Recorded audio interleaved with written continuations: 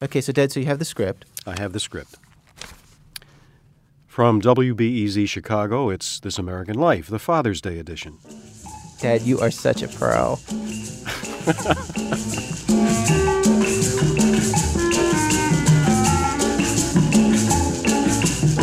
I haven't done this in 40 years. It brings back all kinds of memories. Now, you better explain to our radio listeners in what context you actually sat in front of a radio microphone, Dad.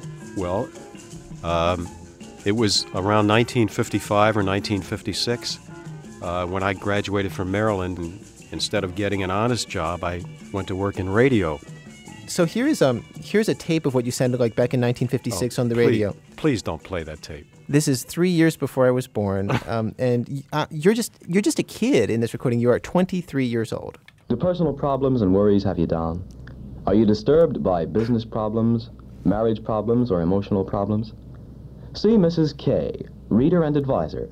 Mrs. K, formerly of Europe, gives you a reading and answers all your questions for just $1, and you'll feel much better. How could somebody who's charging $1 for a reading even afford to buy a radio ad? Well, look, she's been to Europe, and she got her education there. So they must have taught her something over there. So now at some point you gave up your career, your burgeoning career in radio, really before it took off the ground, and that was because? It was nothing important. It was something called making a living. Right, and so now you're a certified public accountant living in Baltimore. Right.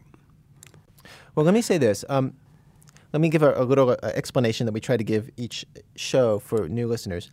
Each week in our program, we document stories of life in these United States using all the tools of radio storytelling, documentaries, monologues, found tapes, anything we can think of.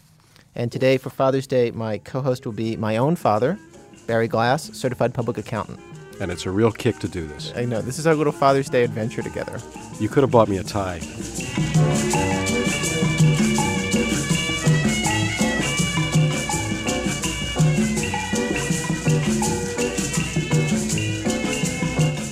Dad, why don't you read the billboard? Our program today will have 4 acts. Act 1, Sandra Tsing Loh finds out that the world sees her father very differently from the way she sees him. Act 2, Dad's music. We have a story from writer Sherman Alexie. Act 3, The Moment Dad Left. Act 4, Reconciling with Dad, a story from playwright Bo O'Reilly.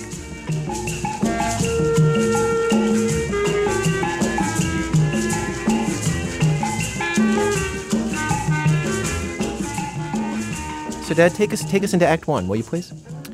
Act 1, How the World Sees Your Father.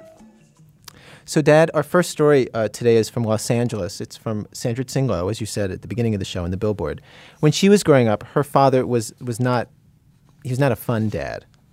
He himself had been orphaned in Shanghai when he was 12. He was raised in poverty, and because of that, he was just this penny pincher doesn't even capture it as miserly. They didn't celebrate Christmas. He never took his children to Disneyland, even though it was less than an hour away from their home. There were no real vacations. Sandra tells this story. Once she bought a book of Charlie Brown comics for $1 at a book fair, and her father threw it across the room, furious at how she had wasted money.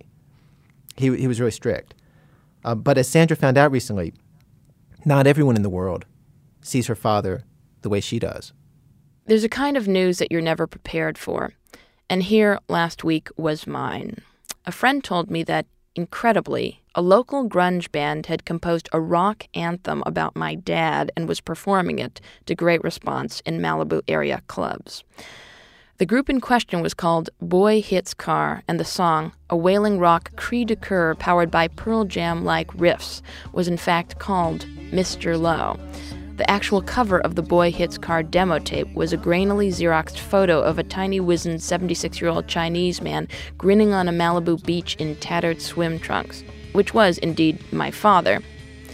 I have to admit, however, that the Mr. Low in the song was not one I was familiar with.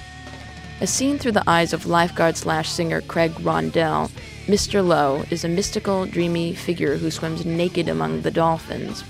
In the duality that characterizes certain types of rock poetry, I'm reminded of The Doors, the natural dance Mr. Low does on the beach brings the listener comfort while at the same time poses a profound spiritual challenge. Mr. Low's not afraid to be naked, but some men fall from grace. They're not secure with themselves. He doesn't measure people by things we consider important. Can't seem to comprehend today, so he swims away. My first instinct was that this had to be a sick Freudian joke one of my siblings was playing on me. As in, what is the most wildly unlikely, most fraught with amazing ironies, most wacky 60s Peter Sellers film thing you can imagine could happen to our family? But no. My father was these Malibu surfers' Eggman. He was their walrus. I decided to meet them. Craig Rondell, bass player Scott Menville, and guitarist Louis Leonard were all too happy to come into a studio and explain how their song came to be. It was one day at the beach, and there was about 5 of us just sitting in the sand, just talking. Mr. Lowe came casually walking up, and he was standing there for just maybe 3 seconds without saying anything, and we were kind of like, okay. And then he said, "You're all victims of modern technology." I started thinking, I was like, wow, that's, deep. And then they just started to talk to us. He would sing, throughout the conversation. He would start singing. And so that's where the song, the premise kind of came from. Mr. Lowe, will you speak to me? You're the only one I understand. Mr. Lowe, will you sing to me? You're the only one who makes sense. Do you remember when you first saw my father? Go ahead, Scott. I remember. These guys probably have earlier memories, but it was in 1978 after the big fire came. Our house burned down and we moved to Malibu West.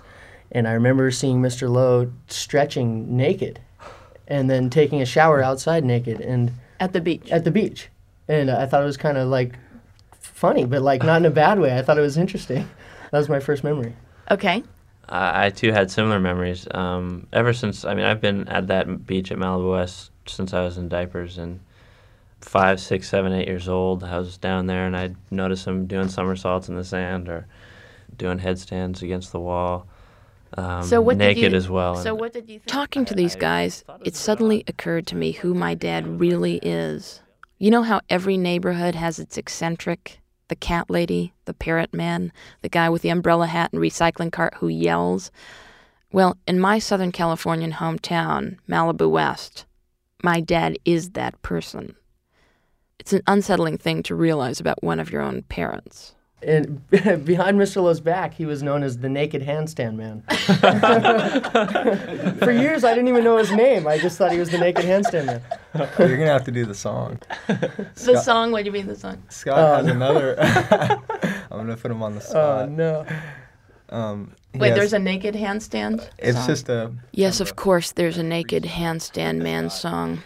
Unbelievably, the Mr. Lowe song they'd recorded was only the latest in a decade-long aesthetic exploration of my father on the part of Boy Hits Car bassist Scott Menville. Okay, it was like, I was walking down the beach one day, dun, dun, dun, dun, dun, dun. I happened to turn and look his way, dun, dun, dun, dun, dun, dun. There stood a man that we all know, dun, dun, dun, dun, dun, dun. And his name is Mr. Lowe, dun, dun, dun, dun, dun, dun. He stood right there with his head in the sand, dun, dun, dun, dun, dun, dun. He's the Naked Handstand Man, dun, dun, dun, dun, dun. Mr. Lowe, Mr. Lowe. Like something like that. We were like 12. I invited my father to join me and the band in the studio. He doesn't really see all the fuss about his nakedness. For example, at Stanford University, which I went there too, in the men's swimming pool, everybody is naked. Because that's the most hygienic, most clean thing to do, you see. But if some young people want to see his nakedness as a symbol of something more important, well, my father's happy to be of service. The way I discovered this tape was this. One day, maybe a couple months ago, I hitchhiked, and a couple young men picked me up. They said, "Mr. Lowe, we hear that tape about you in a song." Oh, I said, those rascals, they did tape, they even didn't tell me. And it's very nice. I feel very happy, very honored, you know. Probably if they don't write any song about me, probably nobody will ever write about me. So this is my life chance. Of course, that's not true because I've made my career writing about you, as yeah, you but know. not song, you see. Okay. You see, you are on the writing, so I appreciate that too. But I like something different. That's very precious for me, see. Of course, with all due respect to the members of Boy Hits Car, in my opinion, my father is the least likely candidate to become a symbol of individual freedom, of spiritual introspection, of the healing powers of nature. After all, this is a man who believed all 3 of his children should get PhDs in engineering or else they would starve in the street. Then again, all these things may be a matter of personal interpretation. So you see my father's nakedness as kind of a rebellion of some sort, or? No, not actually. It's natural. He's being natural. I feel that he has the ability to go beyond the general stereotype that America holds in that regard and is free. Contact with nature now, that's very important. Not in the society, you're so busy. Not much time, talk to yourself or talk to the nature. Nature. But did you encourage, I'm just trying to remember as kids if you encouraged us to do that. Oh, yes. Okay, when? Well, we do many things. We always go along the Zuma Beach to the garbage can to collect those aluminum cans. And we compete with Vandermaiden's family, Yeah. We have to go one step ahead. Not to put too fine a point on it, but a competition to collect cans for spare change is not the sort of communing with nature, say, Walt Whitman and Ralph Waldo Emerson extolled. Which brings me to another point. I have to say, there is something sort of poignant about sitting in a room full of young people who are hanging on to my father's every word. He's like an odd little guru, they his apostles. God knows he never got that from my sister, brother, or me. At one point, for reasons too complicated to explain here, my father sang the boys in the band a Chinese folk song that he had translated into French.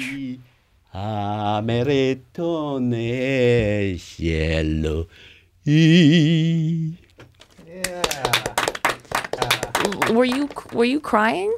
I must say that tears were coming. Why? What? That was just beautiful. That was just an unhindered, true expression of something that I just felt that was totally genuine. I just gave me the chills. Should I sing another one? Why not sing another one? If this makes my father happy, well, then I guess I'll try to be happy for him. Mr. Lowe, he finds the water and seems to wash this place off as the dolphins jump and play. He speaks to us in the sand. Do you know the meaning of life? Or are you just a simple man? And then he swims away. Dad, do you have the script for the Bacchanates? Yeah, I have it. Okay, why don't you give the Bacchanates? Sandra Tsing Loh is a writer, performer, composer, and columnist for Buzz magazine in Los Angeles. She's the author of the book Depth Takes a Holiday, Essays from Lesser Los Angeles. She tells stories about her father in a one-woman show called Aliens in America. It opens June 26th at Second Stage in New York City. Dad, I am so glad we're doing this. Mr. Lowe's not afraid to be naked. Hey, Dad, one of the things that you often complain to me about stories that you hear on public radio is that they're too long. How are we doing so far? How long was that story in total? The total story is about 11 minutes. That's a pretty long piece. Too long, do you think? Yeah, I think it's too long. Did your interest flag? No, my interest didn't slow down. However, if I were listening to the show at home with other distractions around, it might lag off a little bit, Really? I think.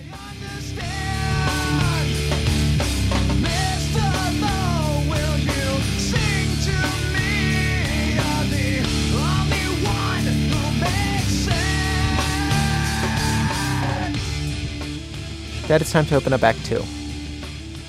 Act 2, Father's Music. Now, Dad, for this act, I asked you to bring in an example of the kinds of music that you, my father, used to play around the house when I was a kid. Because you had music going, whenever you were home on weekends. And Absolutely. Okay, so what'd you bring in? Well, I brought 3 Frank Sinatra CDs. Right on. Can you just choose a song and let's pop that on? Sure. What have you got? Probably my favorite Frank Sinatra song, Lady is a Tramp. Why is this your favorite? I don't know, I just like the rhythm, like Frank Sinatra's phrasing. Oh, Dad, this really swings. She gets too hungry for dinner at 8. She likes the theater and never comes late. Ari, you remember the 60th birthday party? She never Your 60th birthday party, of course. Where we had the Frank Sinatra impersonator. Sure. Well, this is, he sang this there. Did a pretty good job, too. Doesn't like crap games with barons or earls. Won't go to Harlem in ermine and pearl. What do you think? Pretty good song? It's a great song. Dish the dirt. This next story that we're going to is by a writer named Sherman Alexie, who lives out on the West Coast. And among other things, it's about his father and his father's favorite song. And Dad, his father's, I guess, a bit younger than you. Mm-hmm. So it's not Lady is a Tramp or anything like that? No, this story is called, because my father always said he was the only Indian who saw Jimi Hendrix play the Star-Spangled Banner at Woodstock. During the 60s, my father was the perfect hippie, since all the hippies were trying to be Indians anyway. But because of that, my father was always asking me, how does anybody recognize when an Indian's trying to make a social statement? But there's proof. There's evidence. Back during the Vietnam War, my father was at one of those demonstrations against it, you know. Yeah, there's this photograph of my father demonstrating in Spokane during that Vietnam War. And the photograph made it onto the wire service and was reprinted in newspapers throughout the country. It even made it on the cover of Time magazine. And in this photograph, my father is wearing bell-bottoms and this flowered shirt, and he's got red peace symbols splashed on his cheeks like war paint, and he's looking like a hippie or an Indian. Yeah, and in his hands, he's holding this M16 rifle, and the photograph captures him in that moment just before he proceeds to beat the crap out of the National Guard private lying prone at his feet. A fellow demonstrator holds a sign that is just barely visible over my father's left shoulder. It read, "Make love, not war." That photographer won a Pulitzer Prize, and editors across the country had a lot of fun creating caption and headlines. I've read a lot of them collected in my father's scrapbook, but my favorite was run into Seattle Times.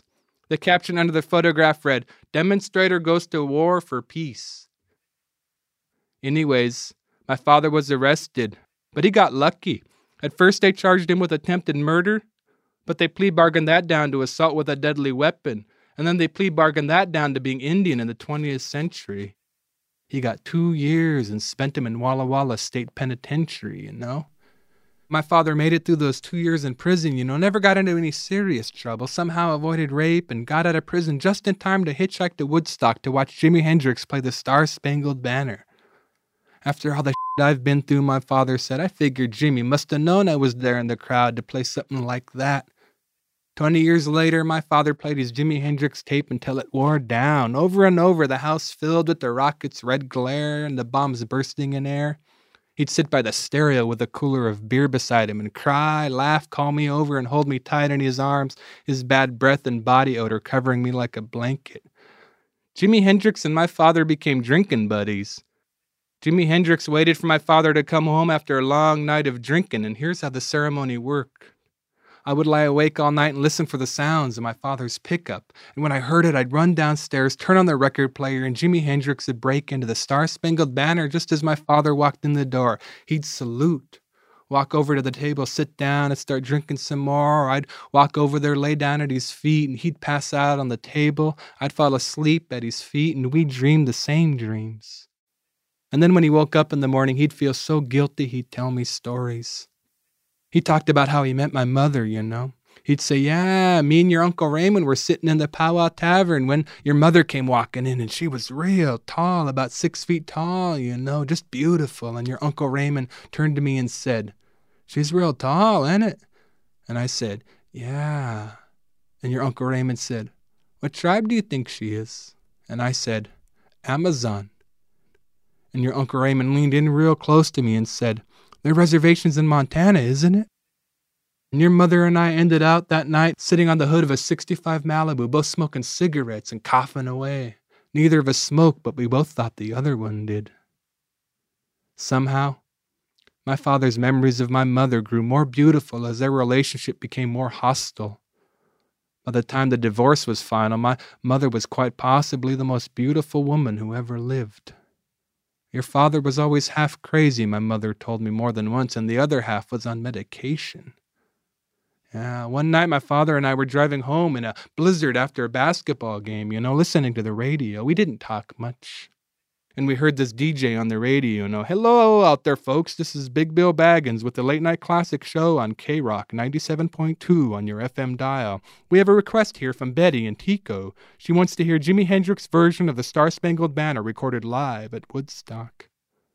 My father smiled, turned the volume up, and we rode down the highway while Jimmy led the way like a snowplow. Until that night, I'd always been neutral about Jimi Hendrix. But in that near blizzard with my father at the wheel, with the nervous silence caused by the dangerous roads and Jimmy's guitar, there seemed to be more to all that music. That reverberation came to mean something to me, something specific, something Indian. I said to my father, my generation of Indian boys ain't ever had no real war to fight. The first Indians had Custer to fight. My great-grandfather had World War I. My grandfather had World War II. And you had Vietnam. All I have is video games. My father laughed for a long time, nearly drove off the road into the snowy fields. We kept driving through the snow, talked about war and peace. Those were the kind of conversations that Jimi Hendrix forced us to have. I guess every song has a special meaning for someone somewhere. I mean, Elvis Presley is still showing up in 7-Eleven stores across the country, even though he's been dead for years. So I figure music just might be the most important thing there is. Music turned my father into a reservation philosopher. Music had powerful medicine. My father told me once, I remember the first time your mother and I danced. We were in this cowboy bar.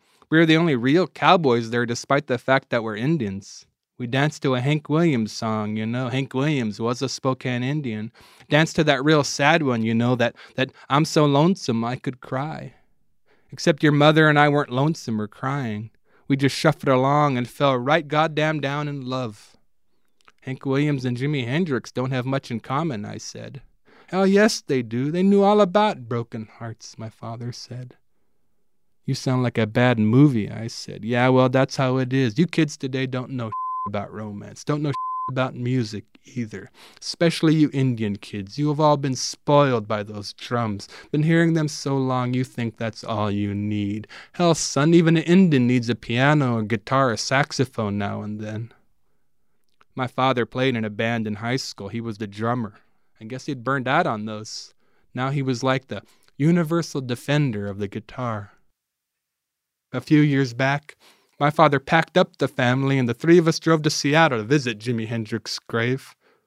We had our photograph taken lying down next to that grave. There isn't a gravestone there, just one of those flat markers. That's all that's left of Jimi Hendrix. He was 28 when he died. That's younger than Jesus Christ when he died. Younger than my father as he stood over the grave. Only the good die young, my father said. Nah, my mother said, only the crazy people choke to death on their own vomit.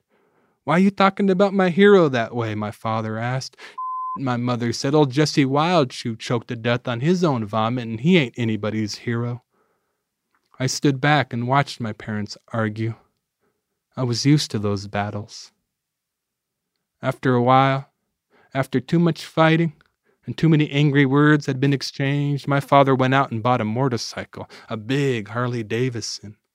He left the house often to ride that thing for hours, sometimes for days. He even strapped an old cassette player to the gas tank so he could listen to music. With that bike, my father learned something new about running away. He stopped talking so much, stopped drinking so much. He didn't do much of anything except ride that bike and listen to Jimmy. Then one night, my father wrecked his bike on Devil's Gap Road and ended up in the hospital for 2 months, Ended up in this big surgery thing. Broke his legs, cracked his ribs, and punctured a lung. He lacerated his kidney, really hit his head. And the doctor said he could have died easily. They were, kind of surprised he made it through surgery. Yeah, and my father laid there in that coma for 2 months, and my mother went there every day, you know. And one day my mother was there holding my father's hand, you know. And even though the doctor said if my father woke up, he might be somebody different, he might be somebody new, he might be a vegetable, my mother said on that day when she was holding my father's hand with those heart machines sounding like a drum, and my father's finger started beating along, you know, with those heart machines sounding like a drum, my mother said, I knew it was your father. I knew it was him because he was way off rhythm. Yeah. Yeah, and when my father finally had the strength to sit up and talk, hold conversations, and tell stories, he called for me. Victor, he said, stick with 4 wheels. Yeah, he had to learn how to walk again, and when he did, he walked out of that hospital, forgot his advice to me, and got himself a new motorcycle, you know, and he ended up leaving us completely, you know. And then I'd get postcards, you know, from Browning, Montana, and Poplar, Montana, and South Dakota. And for a while, I got postcards nearly every week from him. Then it was once a month. Then it was on Christmas and my birthday. And then we didn't hear from him at all. My mother did her best to explain it all to me. Was it because of Jimi Hendrix, I asked her. Part of it, yeah, she said. This might be the only marriage broken up by a dead guitar player. There's a first time for everything, ain't it? I guess, she said. Your father just likes being alone more than he likes being with other people. Even me and you. Then on the night I missed my father most, when I lay in bed and cried with that photograph of him beating that National Guard private in my hands, I imagined his motorcycle pulling up outside. I knew I was dreaming it all, but I let it be real for a moment. Victor, my father yelled, let's go for a ride. I'll be right down, I said. I need to get my coat. I rushed around the house, pulled my shoes and socks on, struggled into my coat, and ran outside to find an empty driveway. It was so quiet. A reservation kind of quiet, where you can hear somebody drinking whiskey on the rocks 3 miles away. I stood on the porch all night long and imagined I heard motorcycles and guitars until the sun rose so bright that I knew it was time to go back inside to my mother. She came outside, took me back inside, made us both breakfast, and we ate until we were full.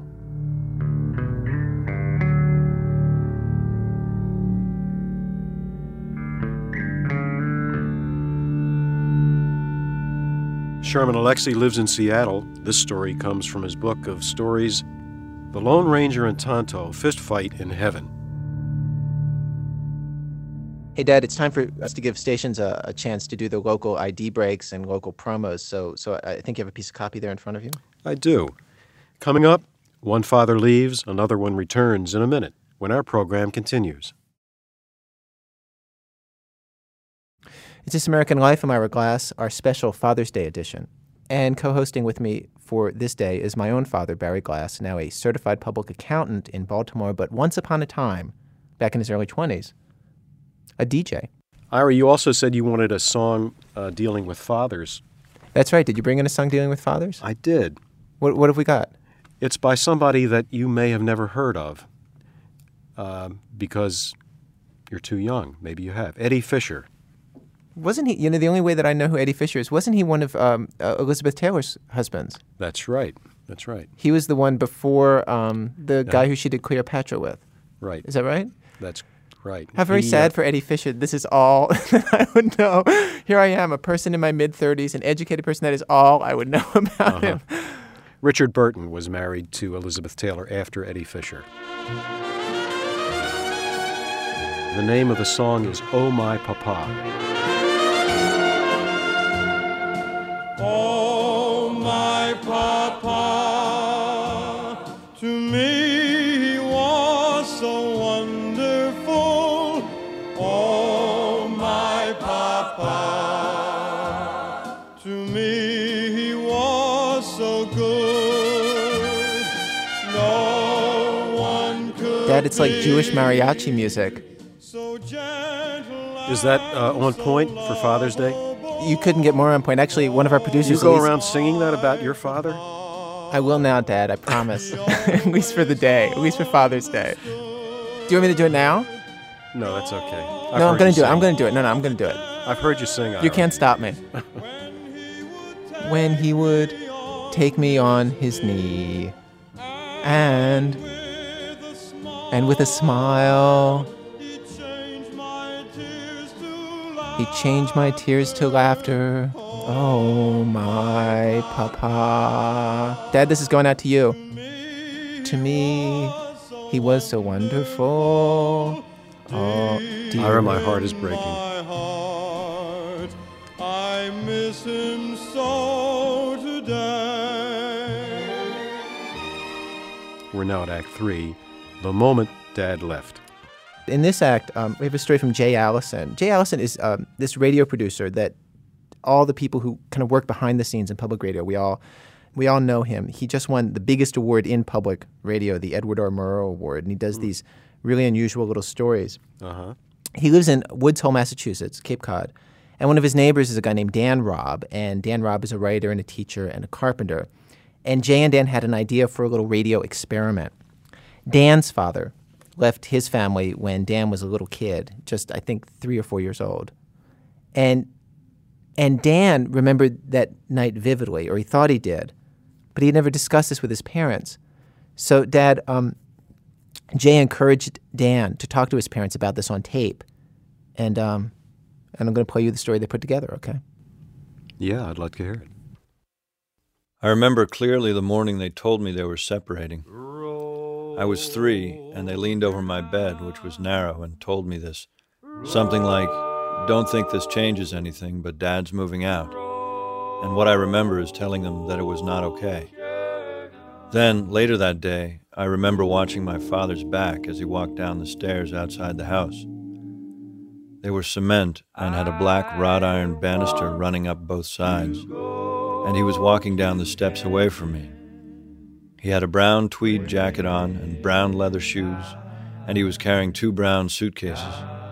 He put them in his Jeep back when they still said Willis on the side, and he drove away. The steps were cement steps, pretty steep, and about 3 flights, 3 little flights, 3 steps, and then a landing and 3 steps down. And there was something crooked about them. One of the steps sort of went off at an angle. And there was an iron railing along the way, not very pretty.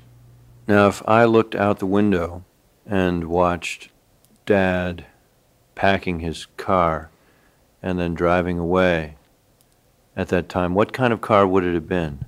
Well, he had bought a little sports car because his car was in the garage, in the shop, and he didn't want to wait till it was ready, which would have been 2 or 3 days later. And but he bought a little car so that he could leave right away. And he told me he was leaving on a trip across the country because that's what he had to do in order to clear his mind and get his feet on the ground again. So he packed up and he got in this little sports car and took off. What kind of car was it? It was a little Triumph. Uh-huh. The little 2-door was a neat little car, which I sort of got special for the trip. And as I just drove out west. I mean, I just wanted to get away from Pittsburgh and just sort of clear my head out, I thought. And but I remember telling Allison that when I got back, I thought I would want to move out. I had a lot of different feelings. I was angry that he'd done it. I was angry that he hadn't ever taken Dan and me, you and me, on a trip. And he was walking down the steps away from me, and he was carrying 2 brown suitcases. He put them in his Jeep back when they still said Willis on the side, and he drove away. A little while before he left that day, he knelt down in front of me and tightened my belt for me. I have a picture of that. His hands are big, bigger than mine will ever be, farmer's hands or a ball player's hands, and he is cinching the belt gently tighter and saying something to me.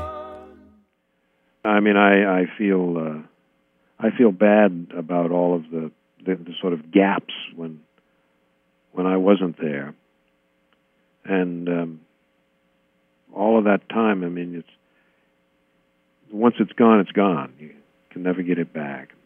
Mm-hmm. And, relationships in many ways are built of memories. And the more memories you have, the deeper the relationship.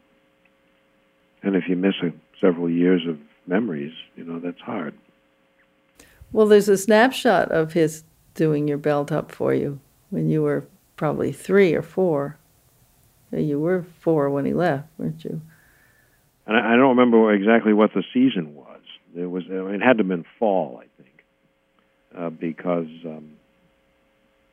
I remember taking a lot of pictures of you in the subsequent weeks when we get together, and go to the parks and stuff.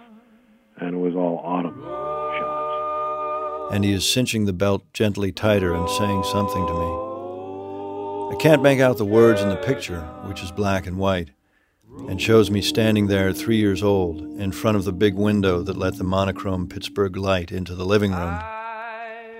The light is stark, as if all of the coal burned to smelt the steel in that city had burned the color out of the air, and it reflects off his hair, which is smooth with vitalis and shows his strong jaw and the depth of his dark eyes. There was no abuse in that household, no harsh words that I could hear, just nothing. No father anymore, and my mother sobbing over the dishes in the sink. What do you think you would have done after he had packed up his car and left?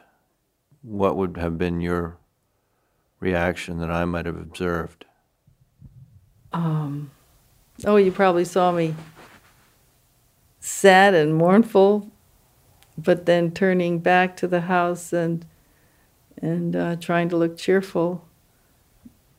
But I also felt abandoned, and I felt that it was the end of a marriage, the end of my hopes for a marriage, the end of my hopes for a family for you and me.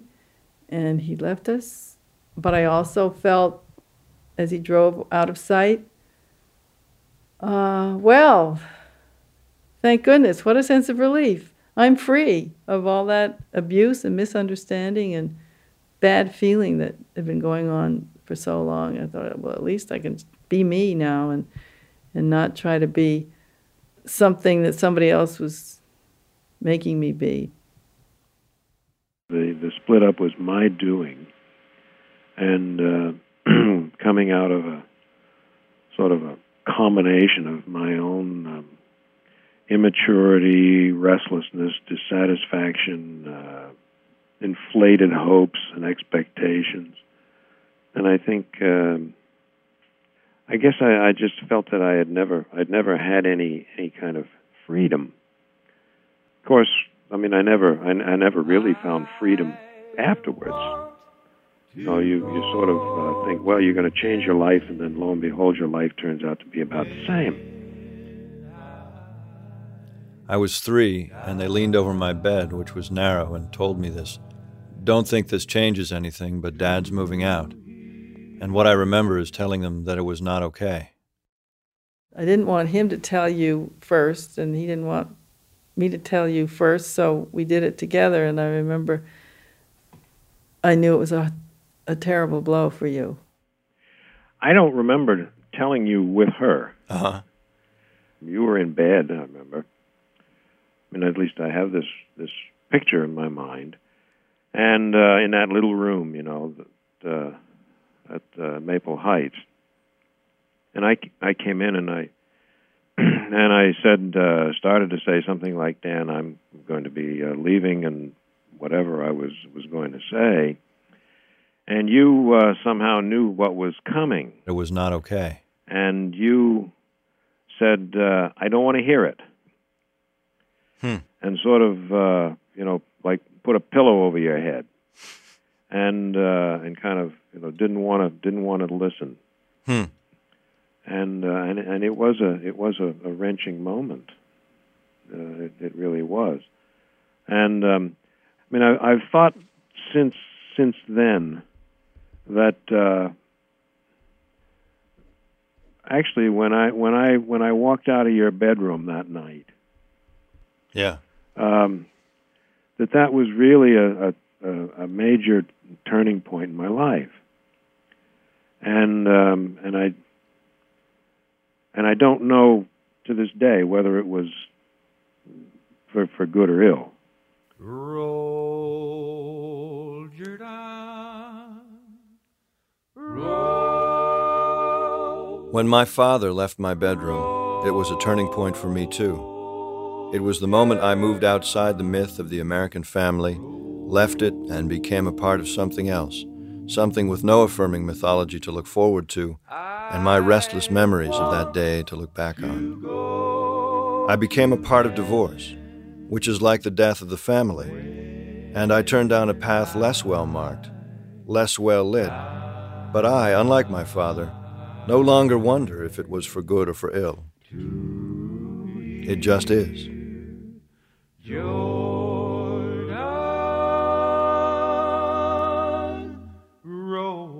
Okay, well, I think that's about it. This will be on the radio right before Father's Day. Oh. So I'd like to wish you happy Father's Day.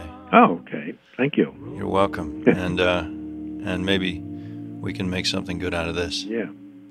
So thank you so much. Okay. All right. I love you. Love you, man. Okay. Talk to you soon. Yeah, bye. Bye. When I die, to hear your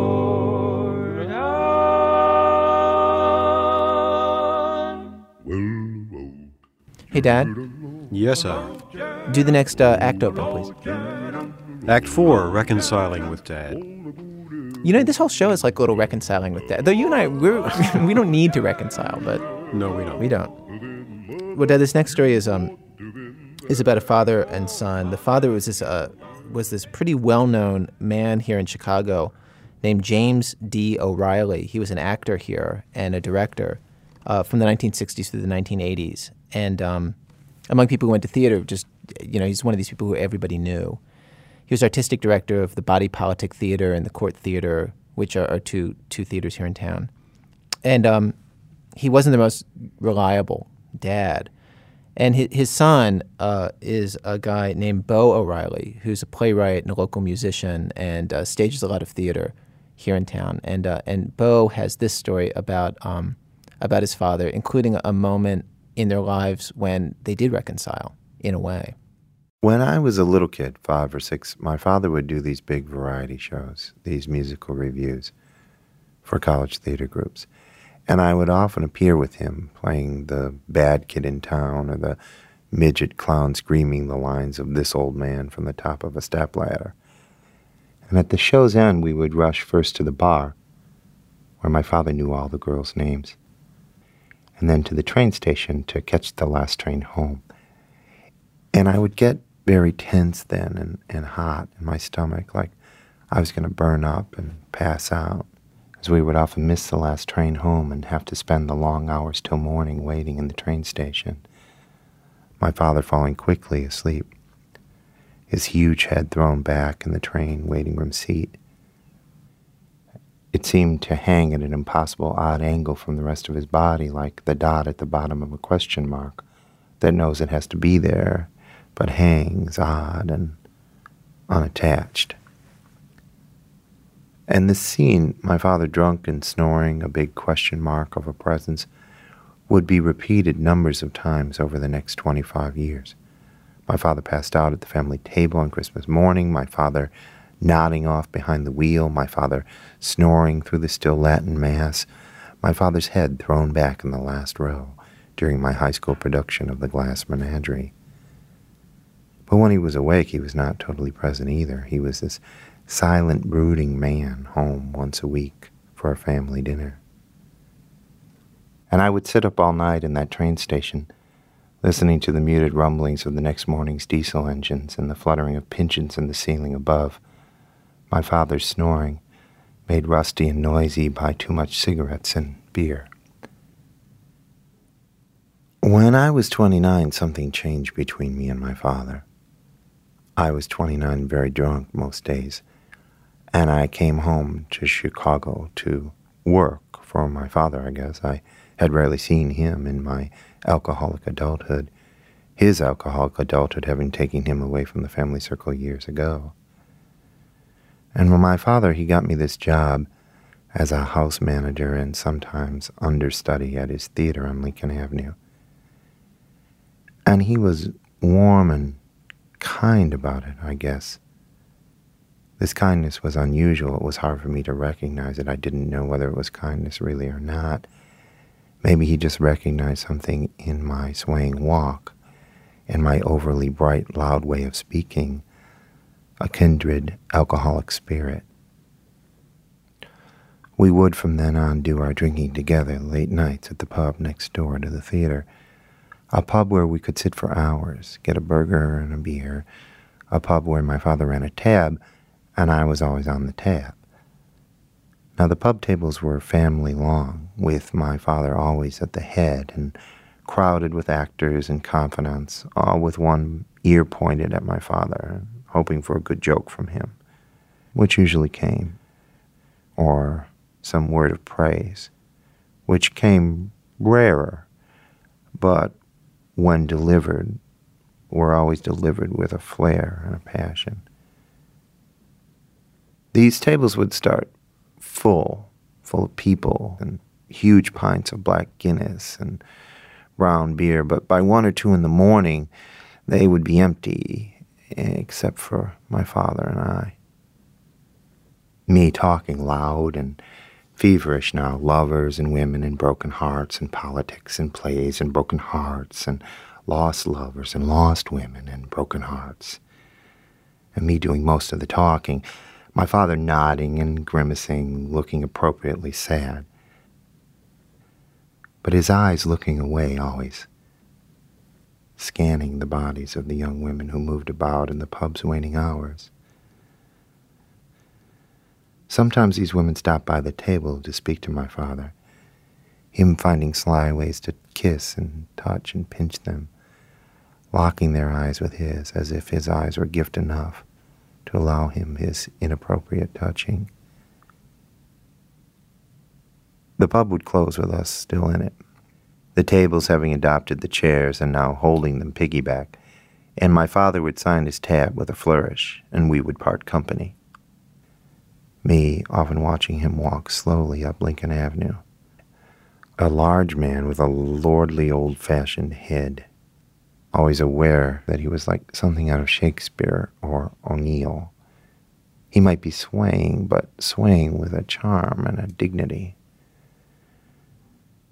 The further my father got up the street, the more real he felt to me.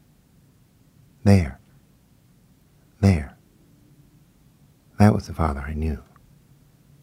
Half a courtyard away under the hot lights, doing Shakespeare's Lear or Brecht's Galileo.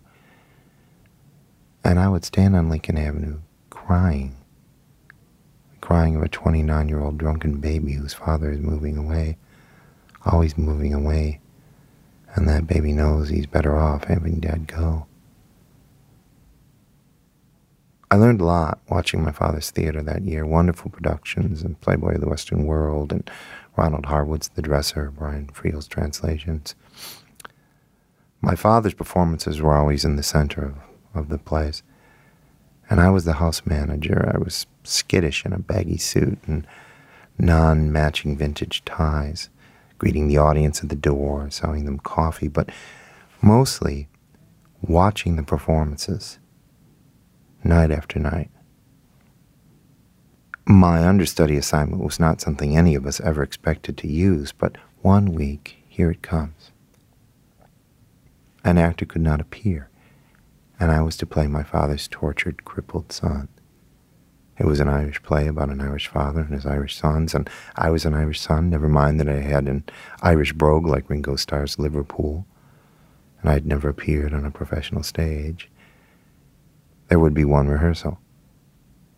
My father not even on stage, but seated in the audience, chain-smoking, hungover, barking orders that moved my body hot and frightened, clumsily around the stage, me mumbling the lines and standing in all the wrong places. And the night of the performance, I was pacing and shaking in the hall outside of the green room where my father and the rest of the cast were making up and preparing to perform. I could hear them talking, but they couldn't see me at all. They didn't know I was there. And one of the actors said, with a good actor's projection and precise actor's diction, "Get ready for amateur night."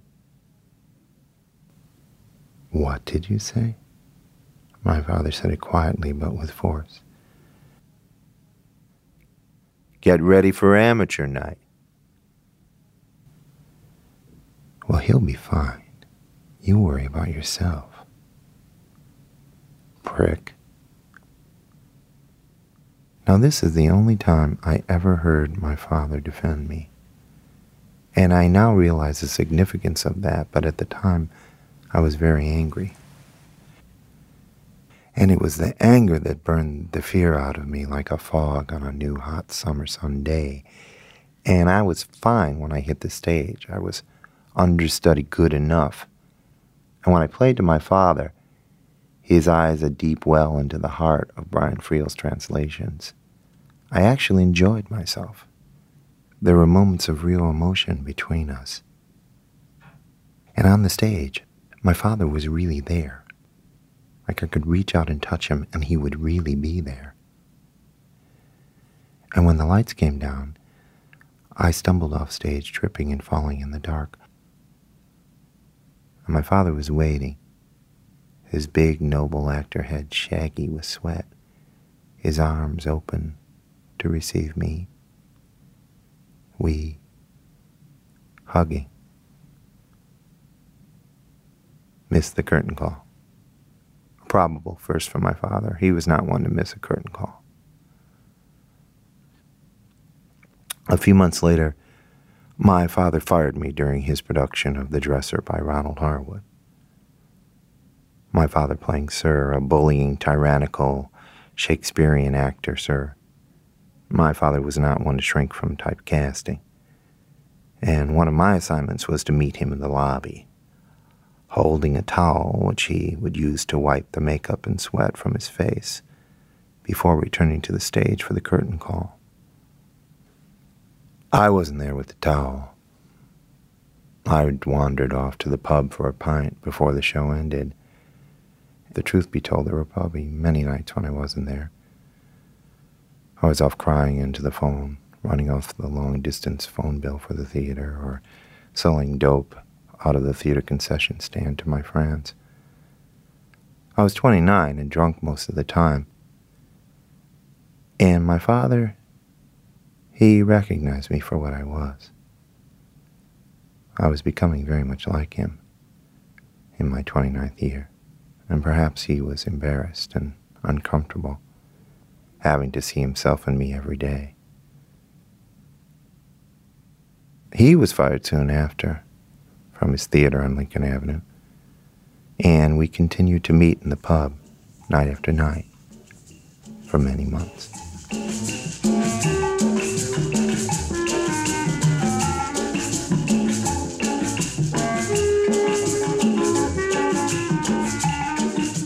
Beau O'Reilly is a Chicago playwright. His show, The Third Degrees of J.O. Breeze, is running in Chicago till the end of June. He's also performing in a play called The Trips by Jenny Magnus at the Steppenwolf Theater in Chicago.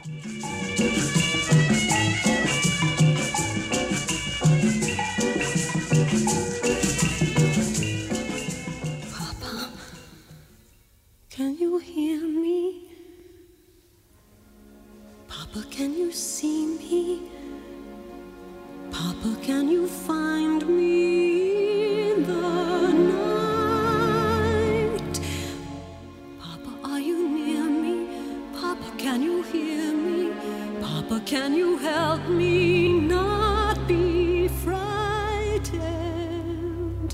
Looking at the skies, I seem to see a million eyes. Which ones are yours?